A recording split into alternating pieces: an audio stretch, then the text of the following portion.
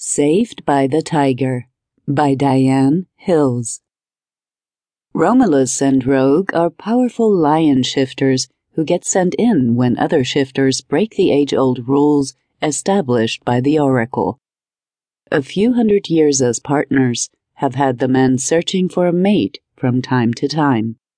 Only 2 women in those years earned their attention, but the danger that comes with being their mate was a thing they couldn't take, and left the shifters before consummating the mating rituals.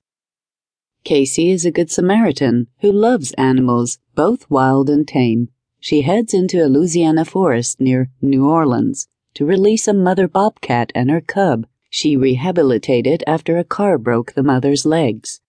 Unfortunately, night falls before she gets back out of the forest, and she left her flashlight in her SUV. Accidentally losing her way out of the dark forest, she ends up right in the middle of a vampire and werewolf fight. One sneeze has them on her and arguing over which group of monsters gets to kill her.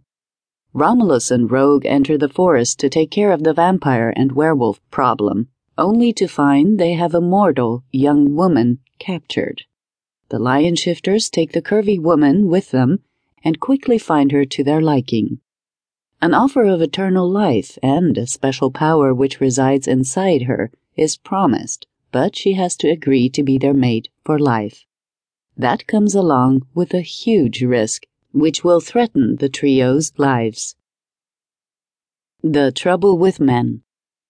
Girl, I need to take a break. That last dude about wiped out all my brain cells. Cindy swiped her hand across her forehead and rolled her eyes. Can you handle the booth for a few minutes by yourself? Sarah grinned. Her coworker was prone to drama. I sure can, you go ahead. I don't know where that crazy guy came from, but I hope he doesn't come back. Sarah glanced around the convention center floor. And I hope he doesn't send his friends our way.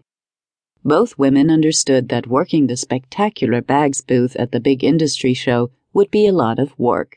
And sometimes weird people would show up, and they would have to talk to them.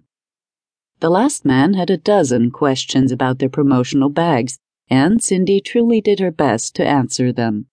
But honestly, did anyone know if the bags would catch fire in a burning automobile? They were supposed to be flame retardant, but that guarantee only went so far. Why did he envision his car catching on fire anyway? I think he likes you. He stood awful close when you showed him the hidden zipper pocket. Ooh, don't even say that. I'll have to go take a shower. Sarah laughed. Cindy, a coworker from their Kansas City office, was the perfect person to share booth duty. She had a great sense of humor and made the job fun. Of course, Sarah had been so desperate to come to the show in downtown Orlando, she would have worked with Jack the Ripper if needed. Someone likes you too, that hot guy, the one prowling around over there.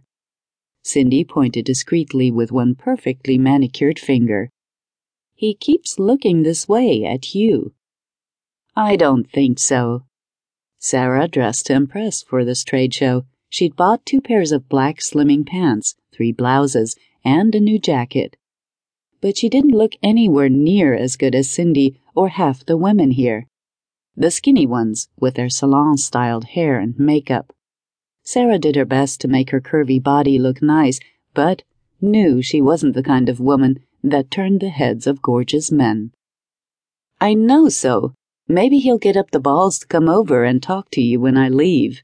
I'll be back in 20, longer if I can snag a wine sample. Call me if you need me.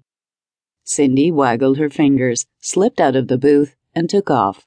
Much as she enjoyed her sassy coworker's company, Sarah breathed a sigh at having a few minutes to herself.